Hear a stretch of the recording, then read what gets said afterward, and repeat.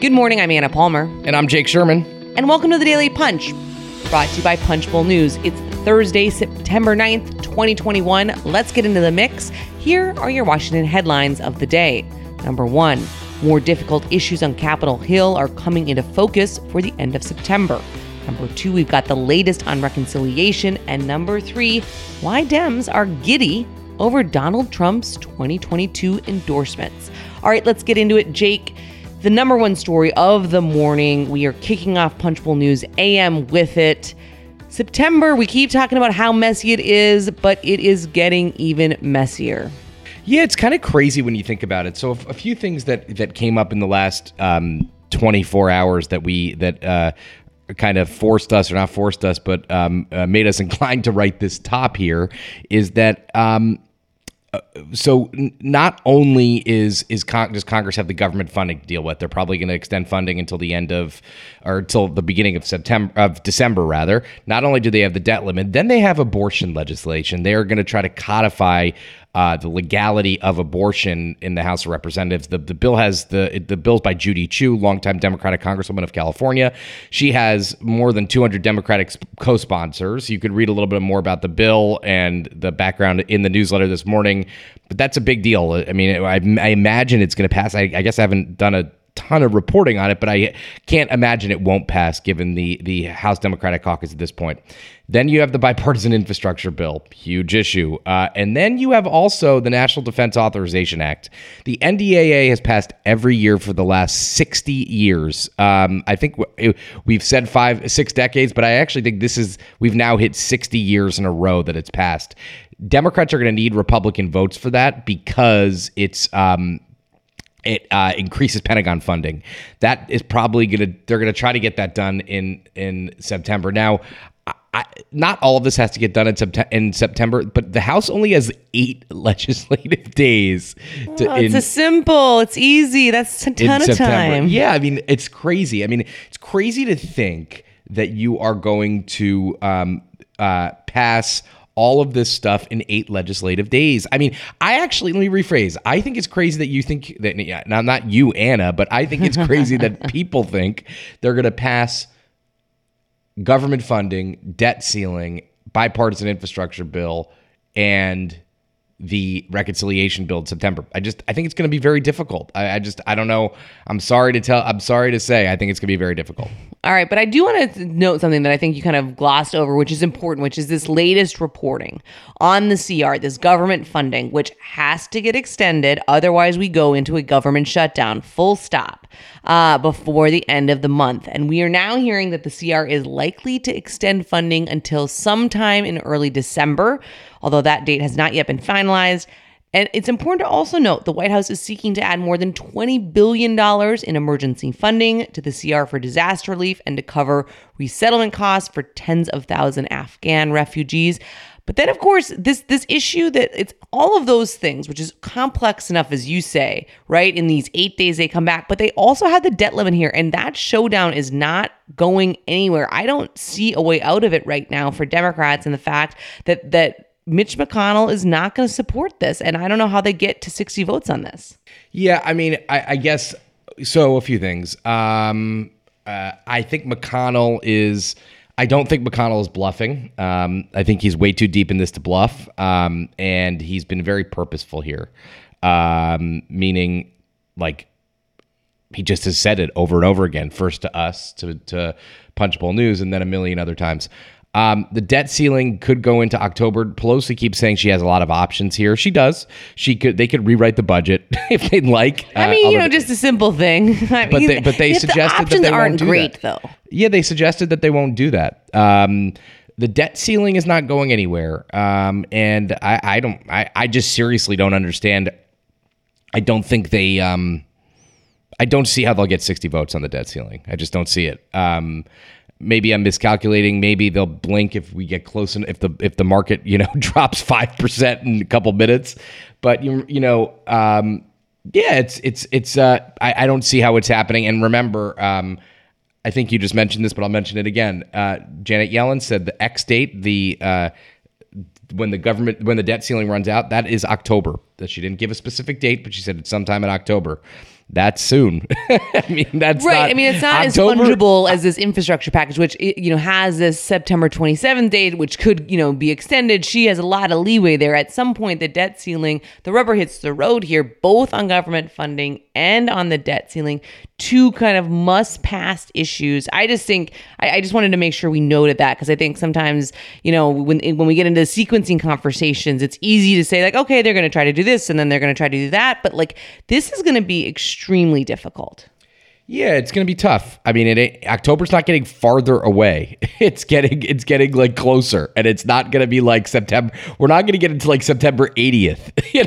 Right. 30 days. God, let's hope not. A little Groundhog's Day situation. All right. Hold on. I just want to say this. 30 days has September every year. There you go. All right, you heard it here first.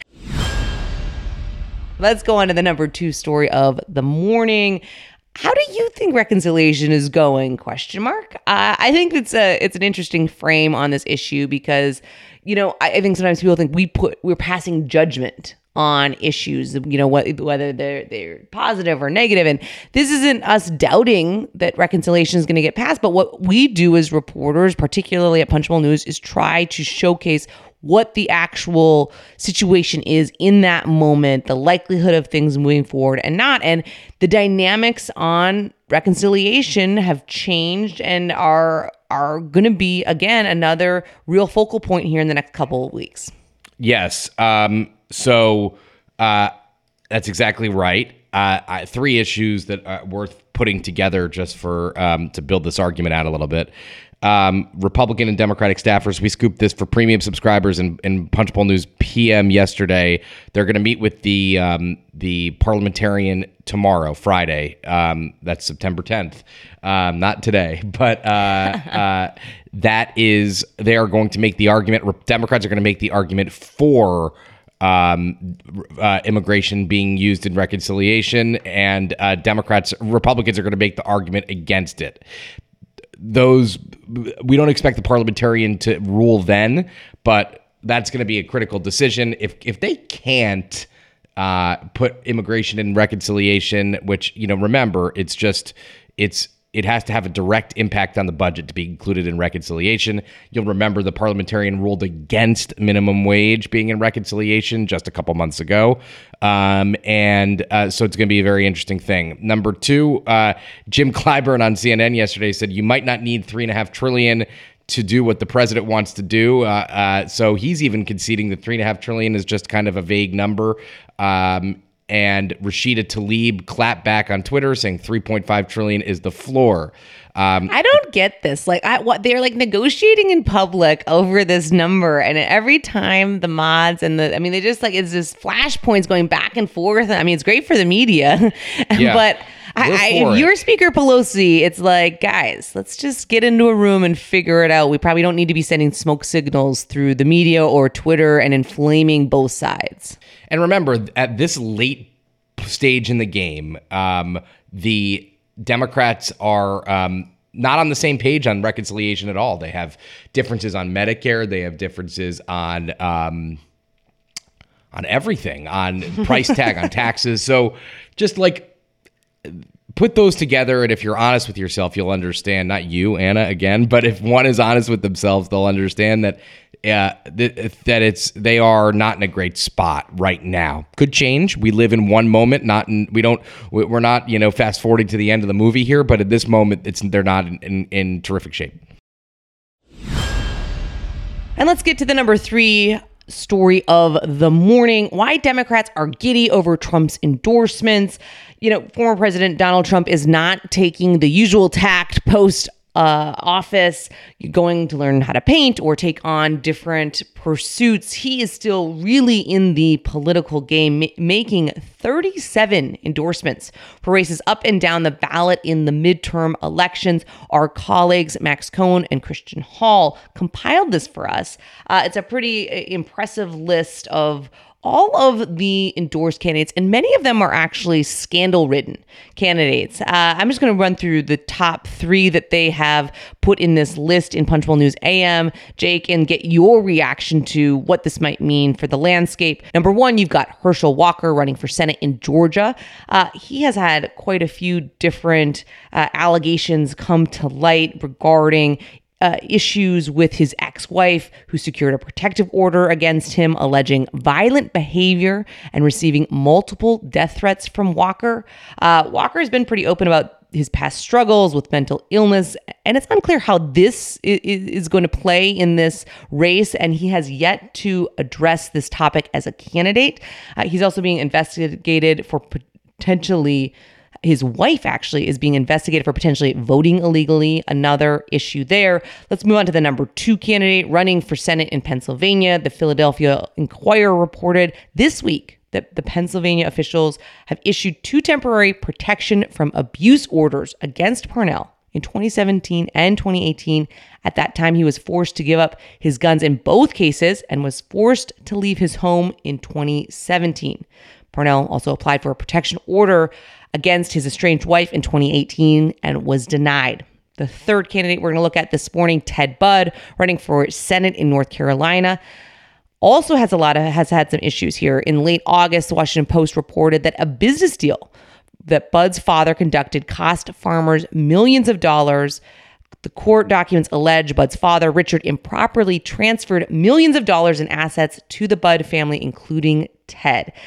These are just a few, snippets of the kind of issues that some of the candidates that Donald Trump has endorsed are going to be facing. They're going to have to answer to them. They're serious, particularly when it comes to some of these issues with women. Jake, how are Democrats thinking about this? Is this a problem for Republicans? Well, I don't know if it's a problem because we've learned, I guess, in the 2016 election that scandals don't always take down candidates. Although I will say, Republicans have noted that no one is as Teflon as Donald Trump, obviously, right? Just because you have scandals and Trump has existed doesn't mean you're going to get out of those scandals, right? But as you noted, these are serious, and this is why Democrats are totally fine with Donald Trump being involved in elections and politically, active, because they feel, and whether they're right or not, we don't know. They feel like he just chooses candidates who are not vetted and have baggage, and we've seen that before. I mean, Trump has noted that he has a lot of victories. He oftentimes just chooses the leading candidate and backs them, and then takes credit when they win. And some of these folks might win. There's no doubt about it. But again, just an interesting collection of scandals and of candidates and of fodder that Democrats are going to use against candidates in 2022. All right, before we let you go, just want to note we have a new event coming up shortly. Representative Joyce Beatty, the Democrat from Ohio, chair of the Congressional Black Caucus, will join us September 21st at 9 a.m. for an in-person conversation at the Roost on Capitol Hill. In addition to news of the day, the conversation will focus on the uneven recovery for Black business owners coming out of the COVID-19 pandemic. You can join us in person or watch us virtually. You can check that out at punchbowl.news. We'd love for you to join us for that. And with that, thanks so much for listening. Have a great Thursday. Leave us a rating and review. You can also subscribe to Punchbowl News at punchbowl.news. Have a great day and stay safe.